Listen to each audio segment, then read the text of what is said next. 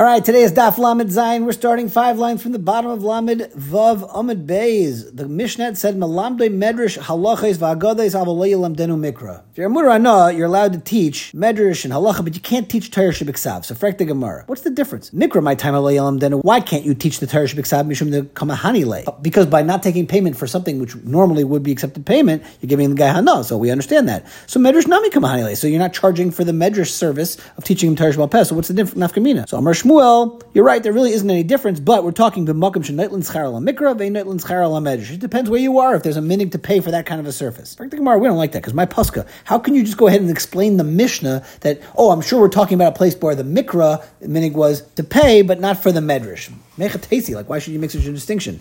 So how come Ashmulan zok the Gemara, because dafil b'makom shenaitlin schar ala mikra shar lemishkol, ala medrash le shar lemishkol. There is a fundamental difference between mikra and medrash, whether or not you can charge. You should not charge for medrash. So ma'ishno medrash delay. What's the reason you're not allowed to take money for teaching medrash? Tichsiva oisit siva Hashem ba'isa hilalamed eschem, and v'chsiva ein lamad teyaschem chukim mishpatim kasher tzivani Hashem. So ma'ani bechinam. Af atem nami bechinam. You shouldn't charge for teaching Torah. So frek the Gemara, mikra nami bechinam. Just like the same drasha that says you can't teach Torah shebal peh, you should also be usher to teach Torah shebiksav. To which the Gemara says, Machlekes Rav and Rabbi Yochanan, which is what we're going to spend the rest of the daf on. What's the reason you're allowed to teach Torah shebiksav? Rav Amar Schar Shimur, Rabbi Yochanan Amar Schar Pisuk Taimim. Rav says it's going to be Schar Shimur because you're babysitting. In other words, the money you're saving the parents by babysitting these kids, that is the amount that you can pay them. You can't pay them for the teaching Torah because in Echanami, that's going to be usher. But the Schar Shimur, you're protecting them by watching them. You get paid for that service. Pashtus, you're saving them from harm. But if you look at the rush is an interesting lashon here. You're saving them from being in the street and getting a wrong chinuch and getting bad influences. But Rabbi Yochanan argues. He says a different reason. Rabbi Yochanan Amar Schar Pisuk Taimim. The reason that you can be paid for Torah shebiksav is because you're not really teaching the Torah. You're teaching the Pisuk Taimim. You're teaching the trup, and the trup is not Torah itself. It's maybe a hechsher mitzvah. It's not a deraisa dika idea, and therefore that's why it will be mutter. It's clear though that the medrash is going to be usher to teach, and that's off the table. And the only reason why there's a heter today to teach that Rebbeim can get paid is because of the schar batola, because of the money they could be making otherwise with their talents, but yet they choose to take off time from making money and teach. So that's why we pay them the schar batola. But the reason why it's going to be mutter to pay for the mikra is either because of Rav Schar Shimur or Rav Yochanan Schar Pisuk Taimim. Zok the Gemara, Tanan lo yalamdenu mikra. Our Mishnah said you can't teach this guy who's mutter anah any mikra, psukim. Bishlam Lamandar Schar Pisuk Taimim, I understand because really you're allowed technically to teach the Pisuk Taimim, and by not taking the payment, now you're giving the guy a hana. That's why it's going to be usher. El Lamand Amar Schar Shimur. But if you're telling me that the whole reason it's going to be mutter to teach is the Schar Shimur, that this guy doesn't need Shimur because Gadol Bar Shimur, who we're talking about teaching a Gadol Torah Pashtus. The Mishnah is not machal between a Gadol and a Katan, so we're going to assume we're talking about a Gadol. The Gadol doesn't need a Shimur. Mamela, you're not paying him in the first place. Therefore, by not charging, you're not saving him any money. But the Gemara b'katan ketani. Our Mishnah is talking about a Katan. Right? The Gemara b'katan name a sefer. The Mishnah can't work talking about a Katan because it says at the end of the Mishnah, Avu Malamed is ban of Mikra. You could teach his kids. Katan bar banim who. If we were talking about a kid, then he doesn't have any children of his own. There's no way we could be talking about a katan in the Mishnah. So the Gemara Chisurei Mechsra v'Hachi Ketani Lo Yalamdenu Mikra b'Katan. We're saying you can't teach this katan because the heter to teach the katan would be a schar shimur or schar pisuk taimim. And haya gadol, but if he's talking adult, then malamdei ubanav mikra. Then you are allowed to teach him mikra because you're not saving him any money because he couldn't pay for it otherwise. Meisavei. Let's ask from a brisa. Tinaikais lo kairin b'tchil b'Shabbos. You should not teach them new content, new material on Shabbos. Elashayim b'rishim. But you can chazer with them. That's a rule about teaching children on Shabbos, as says the Brisa. Frek the Gemara. Bishlam Lamanda Amar Schar Pisuk Taimim. If you're telling me the only heter is because of the Pisuk Taimim, so that makes sense. Hainu de'im karim b'tchil b'Shabbos. That's why you can't teach them for the first time on Shabbos, because it's very hard to teach them the first time on Shabbos, and then you're really being paid for the service.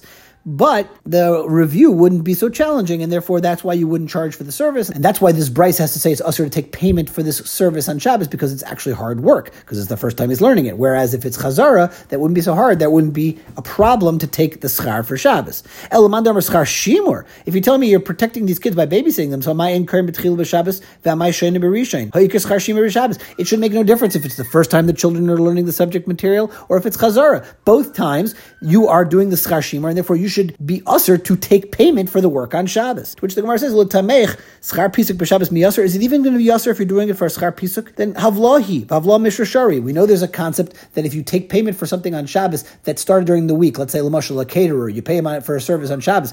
You can't pay for somebody to do work on Shabbos? No, because he prepares the food before Shabbos, he cleans up after Shabbos. It's called havlah. It's swallowed up, and together you're allowed to pay the guy. So the same thing here with this malamed. You didn't just hire him for one day. He's been teaching my kid all month. So therefore, the havlah should allow it even if you're going to hold it at the time of schar pisuk timim. Tanya, I'll show you about this halach of havlah. If a person hires somebody to watch all these different things, the cow and the field and the kid, ain't nice in l'schar b'Shabbos. You can't pay him for his work on Shabbos. Lafikach, therefore, if he loses the thing, he's not chayiv because he's not really halachically a shomer sacher. Schir Shabbos or schir chodesh or schir shana and schir shavua. But if he was hired for these larger amounts of time, then you can give him the schar for Shabbos, because you have the idea of havlah. You can pay the guy for the work on Shabbos because it was connected to these other things. And therefore, he will b'lai b'shem sachar and he'll be chayiv for tzachrayis. But you see, this idea of havlah is going to be matir, the Rebbe, to teach the children on Shabbos. So we need another reason why it's usher to teach kids new material on Shabbos. Why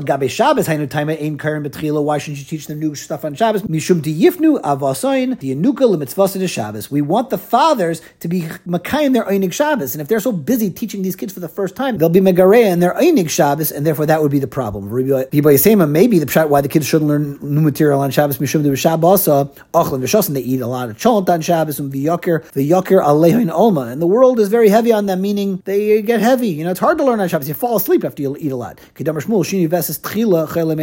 Whenever there's any change in your eating habits, it's the biggest problem for your stomach problems. In other words, Shabbos has different kinds of eating habits, making it harder to learn new material on Shabbos. Really nothing to do with the schar Shabbos problem. Now, getting back to our machlokes Rav and Shmuel. Ulamanda Amar schar pisuk taimim, my time alay Amar schar shimer. What's the pshat? Why doesn't the Manda Amar, meaning Rav Yechon, why doesn't he want to hold like Rav that it's because of the schar shimer? Because Kasav Rav Yechon holds, banais mi kaboy and shimer. Do girls need the shimer? Remember, our Mishnah wasn't mechalik between the boys and the girls. So why should we all of a sudden make a rule that's only negated boys?